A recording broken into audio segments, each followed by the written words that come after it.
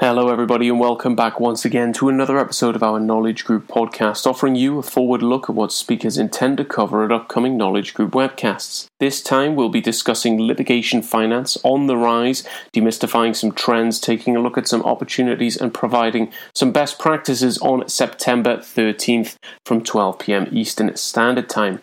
On this episode we're going to be joined by our pair of speakers, Eli Schulman, an investment advisor at Validity Finance LLC, and John Hanley, a partner at Ryman PC. More information about both of our speakers, the full agenda, and how to sign up to this webcast, be it to listen live on September 13th or on demand at a time to suit you. Don't forget about the code podcast25 as well, also in the description, getting you 25% off that very first webcast registration.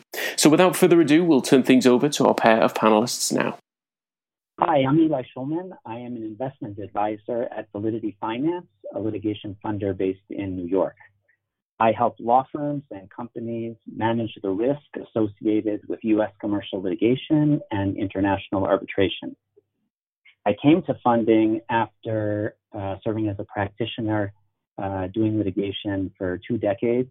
I used funding in my practice and became passionate about its importance to litigation practice today. I look forward to discussing with you how to present your case to a funder. Lawyers and clients increasingly see the value of litigation funding, and it's quickly become an established feature of litigation practice. But funders can only fund a very small number of cases, and so they can only devote significant time to a limited number of cases. So if you're a lawyer or a claim holder and you believe you have a strong case, how can you maximize the chance that the case will get funded? Or put differently, what does the funder want to know about your case in order to make a decision whether to fund?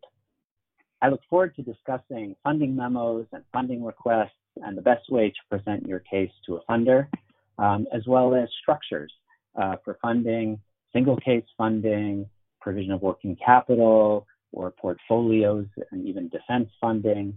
And also I look forward to discussing the impact of COVID-19 on litigation funding and some lessons learned from the experience over the past year and a half. Thank you. This is John Hanley. I'm a partner at Ramon Law. My practice focuses on litigation finance, first and second lien financings, private placements of debt and equity securities, and the purchase and sale of loan securities, trade claims, and other illiquid assets. For our webinar, I'm going to talk about true sales and litigation funding agreements. An issue that keeps some litigation funders up at night concerns the possibility of a claimant filed for bankruptcy after receiving funding and before their underlying case is resolved. A carefully drafted litigation funding agreement with attention to factors that we'll discuss in our webinar and conduct by the purchaser and seller of rights to litigation proceeds that supports true sale treatment of the transaction may increase the likelihood that a litigant's intervening bankruptcy will not swallow up the litigation proceeds, and that in turn should provide the funder with less counterparty risk. I'm also going to talk about disclosure in litigation funding. The landscape presently is a real hodgepodge of local rules. About half the circuit courts and about a third of the district courts of the United States all have local rules requiring disclosure of the identity of some litigation funders, but there has not been uniformity in the rules, and there are great variations among the courts that do have disclosure requirements. This is in contrast to Wisconsin, which requires not only the disclosure of not only the litigation funders, but the actual underlying agreement, litigation funding agreement as well. Also going to talk a little bit about privilege doctrines. As a general rule, attorney-client privilege and other protections against disclosure are waived whenever protected information is disclosed by a client to a third party. We've seen in recent years a growing number of cases that have held that information shared with litigation funders is protected under the work product doctrine.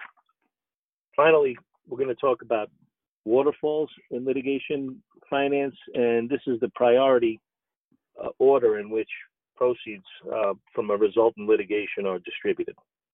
There are many dangers and pitfalls and we're going to give a good sense of what's market and what claimants can expect in pricing with respect to litigation finance waterfalls. Thanks again for listening to this episode of the Knowledge Group podcast. Don't forget more information about our speakers, the full agenda, and how to listen to the webcast, both live on September 13th or on demand at a time to suit you. That's found in the description box down below. You'll also find the code podcast25 getting you 25% off that very first webcast registration. So we look forward to seeing you at your next Knowledge Group webcast, whenever that may be. And until that time, take care everyone, and bye for now.